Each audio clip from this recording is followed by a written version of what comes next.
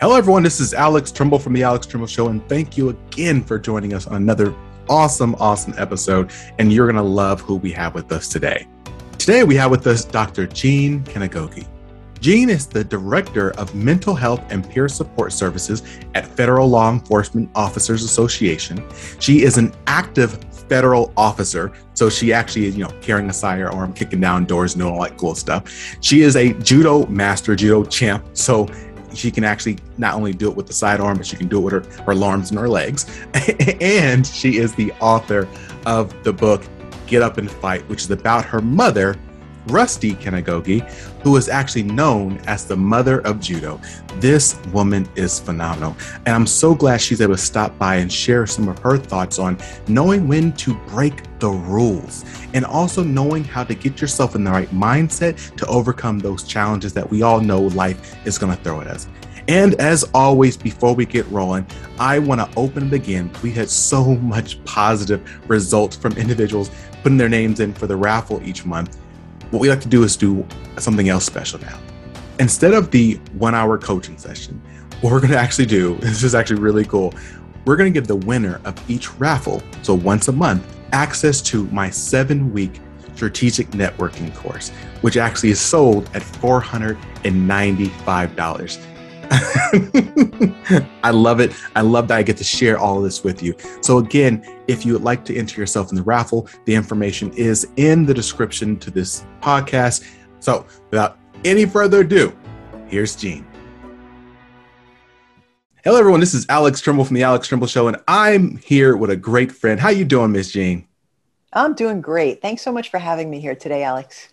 Hey, I feel honored and that you're gracing us with your presence. You were just on some show like Good Morning America or something like that. Yeah, that little show with about 3.5 million viewers. So I was sitting there having a conversation with Robin Roberts, and she is just an amazing person. We connected just like you and I connected, and it was just absolutely fantastic. I was sitting there telling her all about my book, Get Up and Fight, in which we'll talk about into the show, but it was just a great experience. Well, again, so I do have to ask you, I think everyone wants to know, how does it feel to be famous? You're now, did you get a star on Hollywood or something like that? Not quite there yet. I would love a star in Hollywood, but I'm not quite there yet. So as far as fame, I don't know if I'm really famous. Maybe I'm famous on my block or in my circle of friends, but it doesn't matter who knows what you've done, who doesn't know what you've done, as long as you remain grounded, as long as you remain the same person. Because in essence, Alex, no, we're not better than anybody else. I'm not better than somebody because I was on Good Morning America or because I did this or that. I can learn from anyone, no matter what vocation they're in.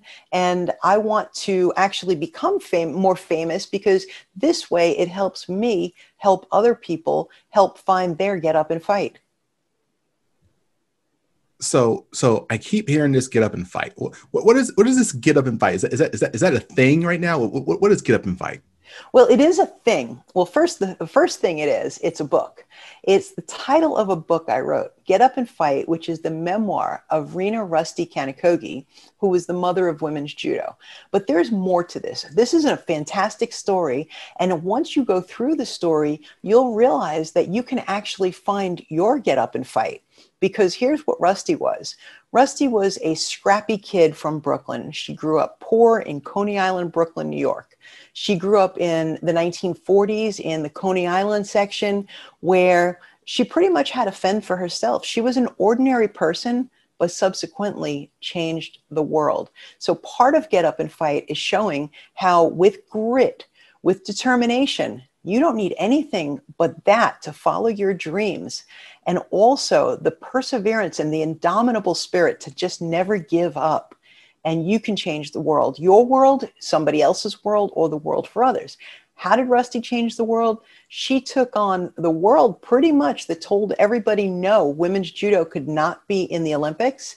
And she got women's judo into the Olympics in 1988. And I'm happy to share some of the excerpts of her story by telling you how she was resilient, how she overcame the resistance and how she found what her purpose was, because it's a matter of reframing and shifting from the woe is me attitude and the, oh, if this stinks, the world is against me attitude, to, oh no, this is another challenge. And I'm going to take each one of these challenges and step on these roadblocks and build them up so I can persevere, so I can shatter these glass ceilings and open the doors for all of the women behind me. She also fought for equality in women in sports with Billie Jean King, fighting for Title IX, for fairness. Rusty never wanted anything more, but she wouldn't settle for anything less. She did not believe in just reveling in mediocrity. So I love that you said that, and especially that reveling in mediocrity. I literally just did a course today for FAPAC, and we talked extensively on really staying away from mediocrity, and you don't want to be average, right? Everyone talks about the middle class, right? The middle being average, and I'm like, well, what does that mean? The average person in America, is living paycheck to paycheck, right? The average person can't go a paycheck or two without going into debt. Like, what does average actually mean? It's not a good thing, right?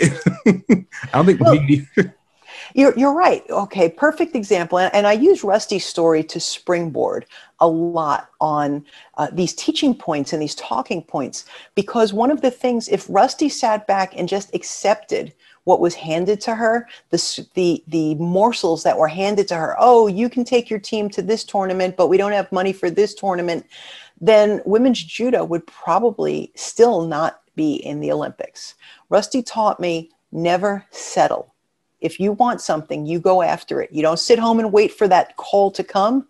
You go after it. You find your get up and fight. And how I derived that title several ways. A little bit about myself. I'm a 5th degree black belt in judo, and I was on the U.S. judo team. Rusty was my coach. So get up and fight was something I heard regularly. But that get up and fight was also spilling over into my career in law enforcement, being the only female in a controlled tactics, defensive tactics instructor program. I had to reach in and find my get up and fight, find my grit, which is guts, resilience, intestinal fortitude, and my tenacity. So that's what that is. And circling back, growing up in Coney Island, Rusty had that tumultuous childhood. She grew up with a mother who because she got injured, was addicted to a painkiller, an absentee father, parents always fighting. So she had to survive on those streets. Some of her babysitters were people who, sadly at the time, it was called the Freak Show. And they were Milo, the mule-faced boy, and the Pinhead sisters. Now, one of the things where Rusty was starting to build her character, and which I picked up growing up, is you don't judge a book by the cover. You don't determine who somebody is because what somebody else tells you who they are. Actually, the Pinhead sisters treated her like family. And it's sad that they called them the Pinhead sisters, but they were women who were sisters who had smaller heads. It was just their body. But unfortunately, they were exploited. So Rusty embraced them because they made her feel like family. They made her feel special. Mm-hmm. And that is how I grew up, knowing you don't judge a book by the cover. It's how somebody, like what Maya Angelou said, it's how somebody leaves you feeling. And that's really impactful. And that has gone with me through my entire career in law enforcement, through all of my academia. And I live my days in that type of virtue, because it's not what I can do. It's not what I could say. It's how I make you feel. And that is so important. So I gotta challenge you on something you said. Okay.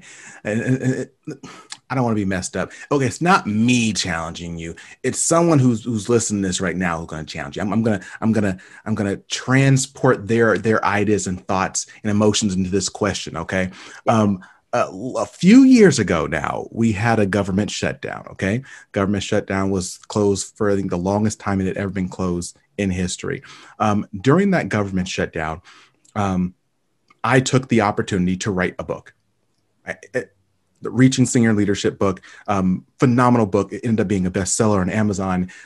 Great book. And what I told people was, hey, I know you're you're stressed out. I know it's uncomfortable. It's painful right now. I know you're out of work. Things are struggling. And utilize this opportunity to get better, right?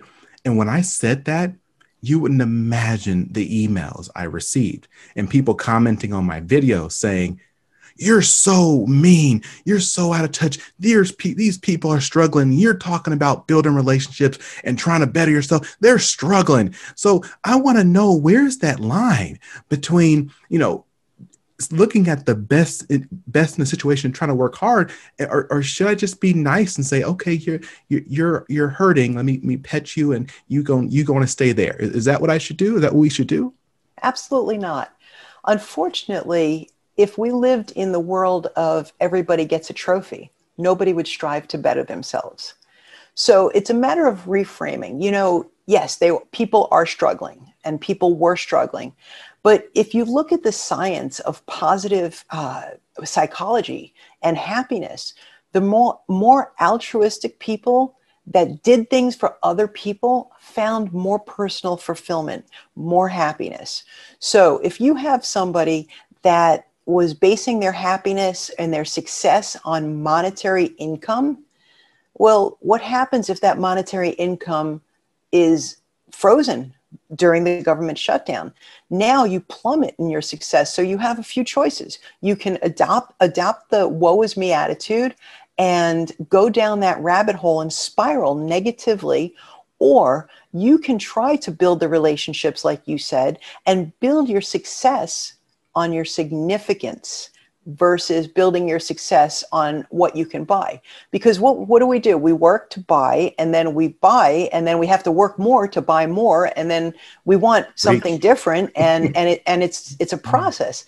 So the advice that you gave is exactly on point, and it's not even a challenge. It's almost a no-brainer, because if you shift, you take the activating event, and this is with resilience. You take the activating event. Then it's, how does your brain, okay, the ABCs, how does your brain process it? Do you process it and go into the negative, or do you process it and try to even repurpose that focus and say, all right, this is my given situation, just like the pandemic. Oh, crap, I have to stay home. This is the pandemic. But you know what? Oh, wow. Look at this. I get to spend more time with my family. I get to clean out my closet. I get to write that book. I get to write that paper. So then it's a matter of the consequence of your action. Okay, so whatever your brain does with that, it's the consequence. If you go down the negative rabbit hole, negativity, misery loves company, and that statement holds a lot of weight, water, because when you're miserable, it just seems like it just compounds. But when you're happy, and I'm not saying happy like you're out there dancing in the street every day, but when you're happy, when you're content, when you're building your hierarchy of needs up to the self-actualization, what happens is the happiness is contagious, and it follows you, and the people around you, they gravitate. Those relationships get built because they gravitate towards you, because wouldn't you rather be around a happy Winnie the Pooh versus Eeyore, who's always sad? At one, absolutely.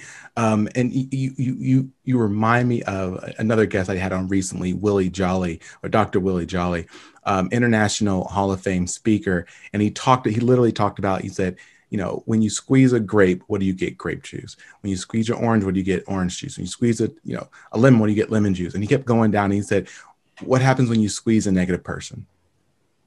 You get negative juice. Yeah. And life is going to squeeze you, right? And so you have to have that positive mind that you're talking about. I think you're absolutely right. So again, I do my best to not research the individuals who I'm going to have a conversation with, because I want these to be organic, off the wall conversations. But again, you make it hard because you're on like Good Morning America, and all your mom is phenomenal, right? One thing that she did, one of the many things she did that I felt was so interesting, I was really looking forward to asking you this question. So one thing I learned from my executive level mentors years back was that if you want to be a leader, and especially if you want to be an executive leader, you have to break the rules. If you've lived by the rules, you'll never remain or become a leader, because at that level, there's always something that has to be changed. And it makes me think of your mom, because she fought in a tournament, won the tournament, then had to give up the medal because she admitted that she was a woman and women weren't allowed to be in those tournaments. Like, she broke the rules. So my question to you is, when is it appropriate, and how do you as a leader know when it's right to break the rules? Well, when the rules are written in and they're so out of date, then it's time to push the envelope. How that happened in 1959, Rusty went to a judo tournament to support all of her male counterparts because they were competing in the YMCA championships. Well, she brought her judo gi, which is her judo uniform, with her so that she could be there to warm up with them and just kind of be a body to exercise with them. One of her teammates got injured, and her coach said, "Hey, Rusty, you know what? We're going to put you in. We're going to replace him and put you in." She said, "Fine." Well, her hair was short, and she said, "Okay, well, it looks like there's all men." It didn't really say no women are allowed, so it was kind of repurposing the rules a little bit. But just to ensure that no extra attention was called to her, she took an ace bandage and wrapped her chest to really blend in. And her coach even told her, like, "Rusty, don't even pull attention to yourself. Just get an even score." Well, she couldn't help it. She was thinking, I train just as hard as these men, and I'm fighting a man. And the guy who she was fighting was just wanting to tear her apart, not even realizing it was a woman, a man. It was just an opponent. And that's the beauty of judo, because it was your opponent. And they took the grip. They stumbled to the ground. He came in. He almost threw her. She countered. And finally, she got her grip, and she completely dedicated herself to executing a technique. And she threw him for a full point, and she won. And when she won, she said, "Oh, great, I won." And then she said, "Oh, crap, I won." So then afterwards, the tournament director approached her and said, "Oh, I'd like a word." And, you know, when people say "I'd like a word," the first thing that people think is this negative, this negative talk, because that's what we do as human beings. We right away go to the catastrophic thinking. But she tried to force herself into, well, maybe he wanted to compliment me on my technique. And this was after she received her gold medal, and she was like, "Wow, I got a medal instead of a citation for fighting. This is fantastic." But so right then and there, when she first thought that she was going to get a compliment, and then she said, "Oh, maybe it's not so good." So that's how Rusty actually had that built-in innate resilience. And the tournament director said, "Hey, are you a girl?" He wouldn't even recognize her as a woman. And she said, "Well, I'm a woman." And he said that we're going to need that medal back. You can't have it. No women are allowed. And she was literally cringing and dying inside, because she's like, "This is my medal. I won it fair and square. I didn't cheat. I won it." But he said that the team would have to be disqualified if she didn't give it back. So she gave it back to him. And that was where she found her purpose for existence. That pivotal moment when she said, "No woman will ever suffer such an indignity ever again. Not on my watch. I need to change this, and I need to change it now. I don't know how."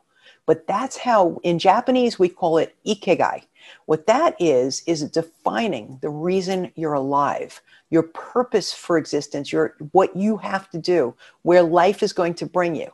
Rusty had no idea what was in store ahead of her. She had no idea. She was hungry for change. So she did break the rules, because there were no rules at that time to be broken, and she pushed the envelope for change. And that is so important, especially when the rules are written in so much that it discriminates and it excludes, because Rusty was 100% about diversity and inclusion even before we use these words in everyday language.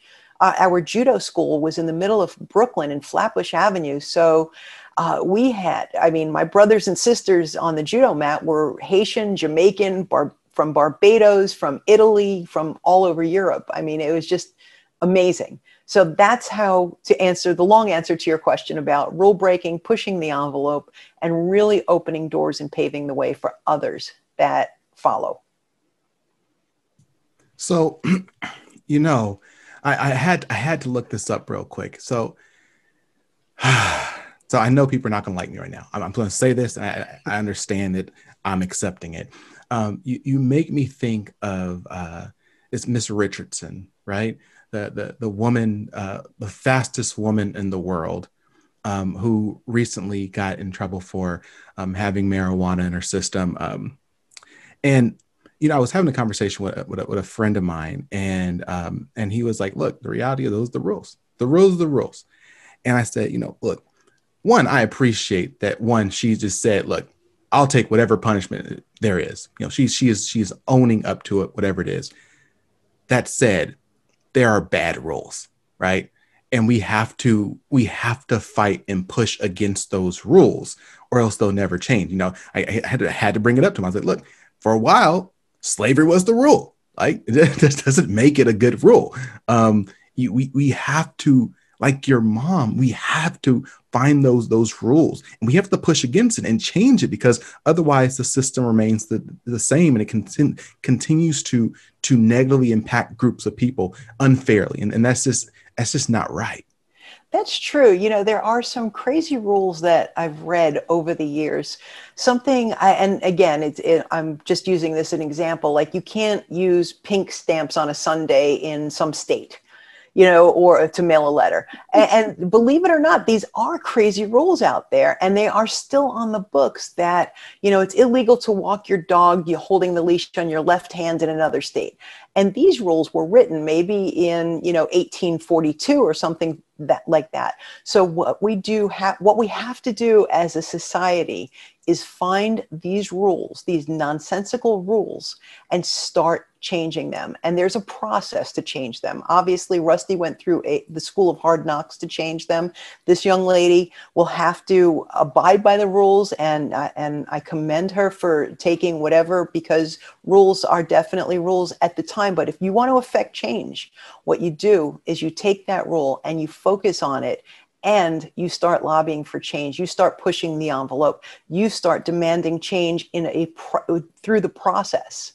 You can't jump up and down and say, not fair, and do nothing. It's like somebody saying, hey, somebody call somebody to do something. No, you have to be that somebody. You have to make that change. And when I competed internationally and nationally, I had to abide by some rules that it didn't make sense to me. I had a cold and I had to compete, but yet I couldn't take Sudafed, because if it was found in my system, then I would be disqualified. And nothing is more uncomfortable than having to go to the bathroom right after you win a match and some gigantic lady standing over you, staring at you. So I definitely did the drug testing through sport, and I couldn't understand, why can't I take cold medicine? This is insane. And I'm sure rules have changed since, and things have been re-examined, and there are committees and experts and physicians for whatever reason. But if you want change, you can't stand on ceremony. You literally have to be that someone to do that something. And that's exactly what I'm trying to do in law enforcement for mental health, to get better protections and better services out there for the federal law enforcement community to be able to bridge the gap and smash the stigma. There are rules, there are questions, there is the US OPM background form. There's a lot of change that has to happen, and it will take an act of Congress, like literally an act of Congress. But the process, you follow the process, you keep your eye on the ball, and you can change those rules. Thank you for tuning in to The Alex Tremble Show. We'll be right back after a word from our sponsors. Federal open season is over, but you can apply for WAEPA life insurance year-round. WAEPA has been ensuring the future of federal employees for more than 75 years. WAEPA can be used as a supplement or a replacement for FEGLI and can cost less. Last year, members who switched saved $375 on average. Apply for WAEPA Group Term Life Insurance and see how much you could save by visiting WAEPA.org today. The results are in. Research has found that networking is one of the 4 skills absolutely required to successfully advance in your career. However, when asked, most government employees state that they don't network because they believe that networking is for extroverts and for people who care more about their own careers than the organization's mission. But what if there was a way to ethically network without looking self-absorbed and being a super extrovert? Well, there is. Alex Tremble has created a 7-week online networking course specifically designed to give ambitious leaders like yourself the skills needed to become a strategic networker. This course uses time-tested and research-backed strategies to help you identify, build, and maintain critical relationships with influential leaders. Visit alextremble.com/courses/networking to learn more about his networking model today. Use the discount code PODCASTFAMILY on the checkout screen to receive a 20% discount. Don't delay. Enroll today at alextremble.com/courses/networking. And now back to the Alex Tremble Show with your host, Alex Tremble. So you mentioned something. I'm glad you mentioned it because you made me think. So in addition to author, world famous author, you also have other gigs. I'm not sure how much you can share about those other gigs, but the point being, you have other gigs. How do you do all of them? And I'm not sure if you want to talk about at any extent what other gigs there are. And I don't want to put you on the spot. How do I do all of them? Well, first of all, I have a few other gigs. I am an author, as you know. I will be doing some motivational speaking coming up. And I also have a day job. I am still an active federal agent. Robin Roberts even said it. So I am an active federal agent for the U.S. government.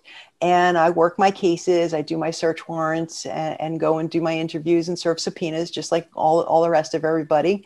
I also volunteer as the Director of Mental Health and Peer Support for the Federal Law Enforcement Officers Association.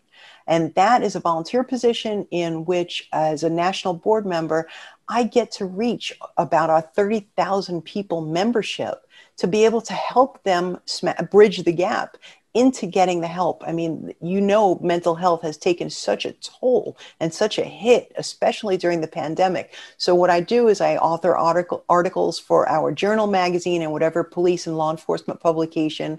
I send out e-blasts just to let everybody know that they're not alone, that they matter, that we are here. One of the other things that I'm on the advisory committee for, or the advisory board for Blue Hearts for Heroes, and that's a new organization that is available to help law enforcement families with special needs children.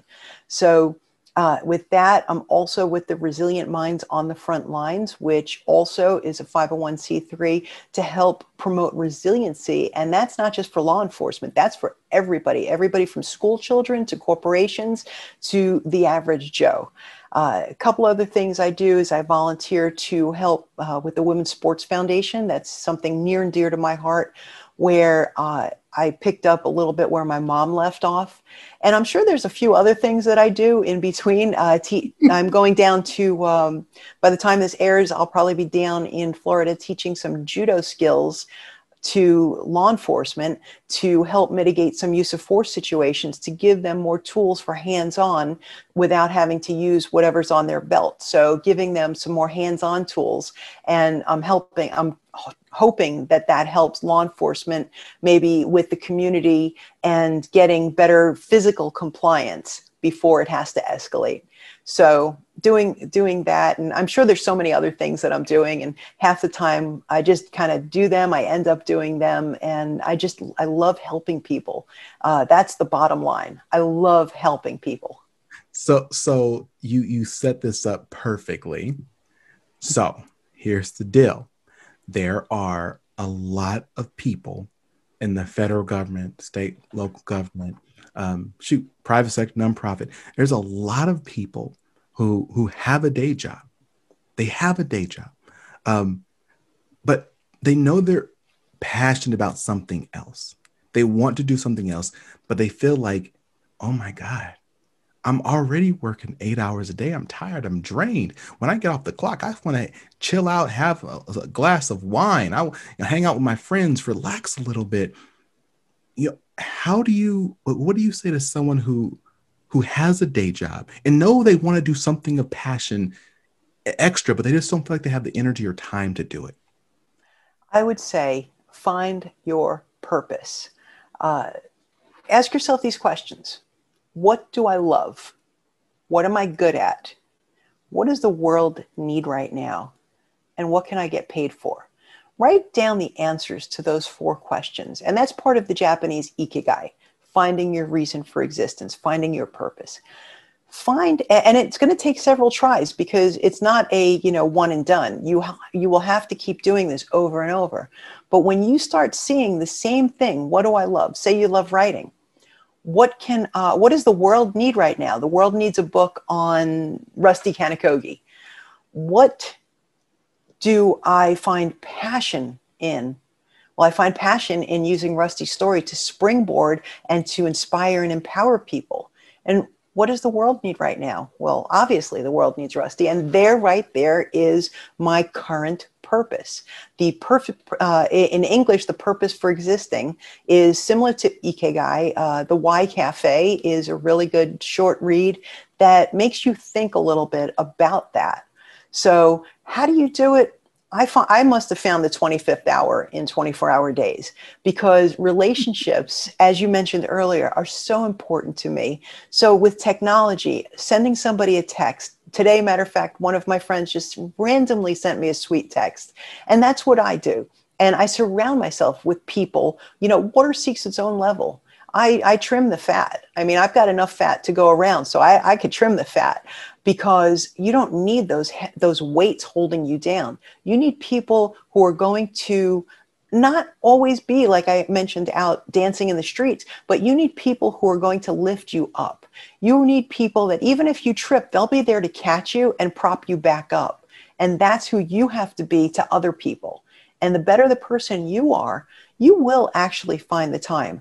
You can actually do an exercise for those people who are, okay, I work in my day job, I just want to chill and have a glass of wine. Write down your gratitudes. Take a minute every day and write down 3 things you're thankful for. And if you're not ready for that, write down 3 things that went well for you today and the reasons why. If you can do yourself a 21-day challenge, you, believe it or not, will find some really good stuff happening to you, because this is making you take a moment, stop, and really know why you're grateful. You may have had a bad day, but one of your gratitudes may be you got up that morning. You're absolutely right. I literally just did a video on YouTube, and I encourage people to find me on YouTube. It's youtube.com/Alex Trumbull. And you're so right about creating that culture around yourself, putting yourself around the right group of people. I tell people, literally one of my talks I give, I talk about how we're social beings. Like, humans are social beings, and I said that's why solitary confinement is so difficult, right? Because being away from other people, not being able to interact with other people is really, really hard for us. And so what's the word? Oh my goodness. I can't think of the word right now, but hopefully I'll think of it. But basically, there was a study done on monkeys, and they said they taught a monkey how to open the food more efficiently, much quicker, so you get to the food quicker, right? And the monkey was doing it. Cool. Well, they take that monkey and they put it in a group of monkeys that didn't know how to do that new technique. Can you guess what the monkey did? It started doing the old technique, right? Because the monkey wanted to fit in. It's so important who you keep yourself around, because it's called Oh my God, I just had the word in my mouth again. Peer pressure. Goodness gracious, peer pressure. People think sometimes peer pressure is bad, but peer pressure isn't bad. Peer pressure is peer pressure. And if you put yourself around peers that are not supportive, then that's what's going to happen. But if you put yourself around peers who are super achievers and who want to get something done and are going to encourage you and motivate you, they're going to peer pressure you to do awesome things because, again, you're going to want to fit into that group. So I love what you're talking about in regards to having the right people around you and how important it is. It truly is. And, they say, I think I was just reading a book and it said something, you are a component of your 5 closest people. And that's who you are. So if your 5 closest people are go-getters and good people and people all about positivity, and that's who you are, because again, you are who you walk with. Water seeks its own level. And, one of the things is the peer pressure. So you surround yourself with good people, and that is fantastic. And just to bring it back to Rusty for a second, that's what she did. Rusty didn't get women's judo into the Olympics alone. Rusty surrounded herself with good people. In 1962, she went to Japan to train in judo, and she was forced to be on the women's side, and she learned kata, which is a great foundation of techniques, and she really learned a lot of the judo there, but she wanted the fight, so she fought to get into the men's side of the dojo, which is the judo school, and she embodied the mantra, fall down 7, get up 8, because all they did was throw her all over the place. And matter of fact, the news was there. People were taking notice, because where else are you going to find a 5'9", 200-pound redhead from Brooklyn, New York, in the middle of Japan and the Kodokan? So one man's father told him, hey, I saw that woman on TV, that big redhead woman, you should go marry her and she'll give you big, strong children. And I call that man my dad. Because he did marry her. They became, my mother met my father at the Kodokan, and admittedly, he said he was terrified of her. He had no idea what this woman from New York, she looked different. She was tall, she was outgoing, and they had that instant connection. They became really good friends, and he was given the opportunity to teach anywhere in the world, and he chose New York because he wanted to come and find her. And subsequently, here I am. So, but what's really cool about this is my father's lineage. He comes from samurai lineage. So technically, Alex, I'm a princess. And I promise you, that was my next thing I was going to ask you. I know you have samurai lineage. And I want to ask you, like, did that impact you at all? Does knowing that impact you at all? I think it did, but growing up, I learned 2 traditions. I learned how to grow up in a Brooklyn Jewish household, and also in a Japanese household. So, eating borscht with chopsticks, very challenging. How do you eat gefilte fish with chopsticks? So you want to talk about diversity. I mean, that embodies diversity right there. But the samurai lineage, what was really cool about that, all the way back in the day, there was a castle, and it's now called Kumamoto Castle, but that was Kanokogi Castle. So of course, when I was in Japan, I went to the castle and I told everybody to get out of my house, and all the Japanese just covered their face and laughed and walked away from me, thinking I was like Godzilla from New York or something. So, but what's really cool about the Kanokogi clan is we also had a cave. And in that cave, Miyamoto Musashi wrote the Book of 5 Rings. So that's a huge connection. So having that, my mom told me the story where she and my dad went to Japan, and he went into a store asking directions, and they said, oh, well, who are you, stranger? And he said he's Kanokogi. They just started bowing to him. So it was amazing. So he was one of her teammates. This is who she surrounded herself with. Yeah. People like my dad, people of like mind. Because when Rusty had her mind set on something, which was about equality, she wouldn't stop. She was relentless. And the people who you least expected to join her totally joined her. Well, we're starting to run against our time. I know that you have some stuff to get to. I think you have like a red carpet walk or something like that. Um, I just wanted to make a comment on one thing you said before I open the floor to you. You said your mom wanted to learn her craft better, so she went to Japan. Um, wow. I, I, I guess this is me being a little bit facetious. Why did she do that? Why didn't she wait for her employer to pay for her ticket there? Um, did her employer pay for a ticket, or did you pay out of her own pocket? Do you know? She paid for out of, not only did she pay out of her own pocket, but her students that she taught at the YMCA all collected money. And at that time, somebody had a friends and family discount who worked for the airline. Her judo instructor asked the judo instructor in Japan if she could stay with him. So this was all beg, borrow, and steal. Her students even bought her a suitcase because Rusty at the time was working for the phone company. So they didn't know anything better. They didn't know what judo was. My grandmother used to tell everybody my mother was doing Judy. So I hope everyone knows where I was going with that question. If you want something, make it happen. There's no waiting on, my supervisor to pay for it, or my organization. If they care about me, they'll pay for it. Well, if you care about you, you'll do it.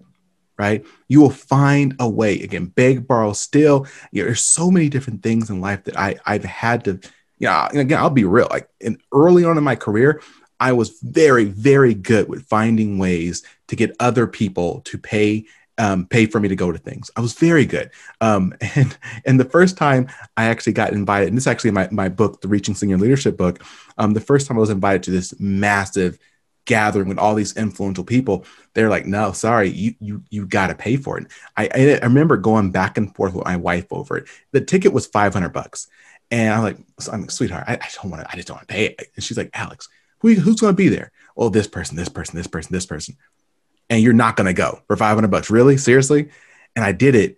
And it completely changed my life. The people I had access to, the relationships I built, I am who I am today because of all those things. And it was me saying, if I want something, I'm going to do whatever it takes to make it happen. And so I love the story about your mom and how she's done all these great things.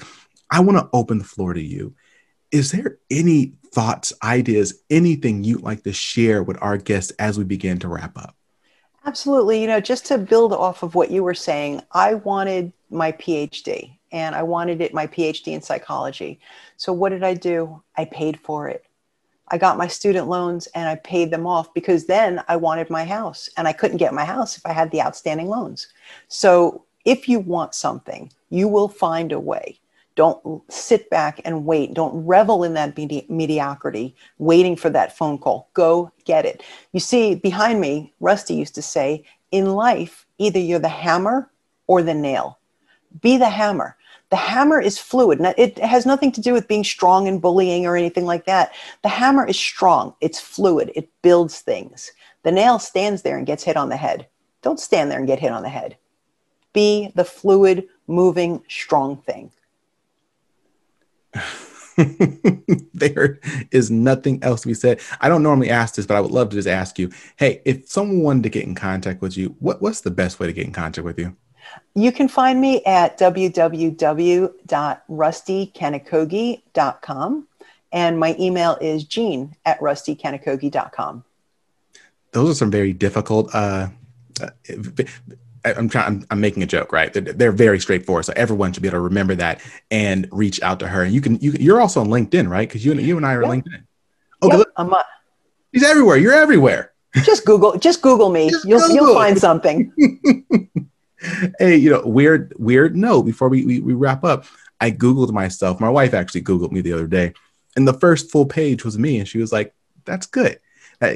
So I think the same thing for other people. If you want to do some stuff, do stuff, right? Google is a great measure, because if you're doing stuff, Google's going to find your name, right? I always tell people that it's better to have. Actually, as we wrap up, really seriously, I think there's three scenarios, right? The one is that there's nothing online about you. There's absolutely nothing. On two, there are bad things. Everyone's over here. You're doing keg stands and crazy stuff, right? And then there's three. There's positive things for you. If you rank those from worst to best, the best would obviously be having positive things about you on the internet, right? Because you want to be telling a story about yourself. You have the ability to tell a story about yourself and how people are going to perceive you. Do it. The second best is to have, honestly, negative stuff about you. Because the reality is that if you have nothing online about you, which some people have tried, it looks super sketchy nowadays. A lot of employers are like, well, what are you hiding? So again, I'm not advocating for having negative things. I'm literally not advocating for someone to go out and do a keg stand right now and say, well, Alex said do it. I'm saying what you should be doing is doing what Jean's doing. If you Google her name, she pops up.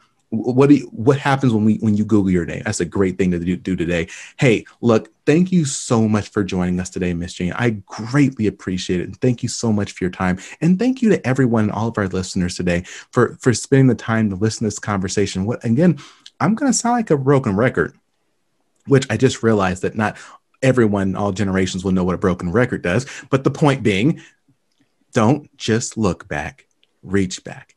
If you found anything of value in this and what we shared and talked about today, don't keep it to yourself. Don't look and say, hey, that person over there, they would have valued it. They would have loved this conversation. Oh, well, for them. No, you don't do that. You don't just look back. You reach back. You bring this information to them, or you bring them to the information. You make sure that you take what you found of value here and you make sure someone else sees it. As always, I want to thank you again. Stay strong, stay positive, and definitely stay moving. Bye. Thanks for listening. Find us online at thealextrembleshow.com and be sure to share what you've learned with at least one other person today. Check back on the first and third Wednesday of each month for new episodes. Until next time, stay strong, stay positive, and definitely stay moving.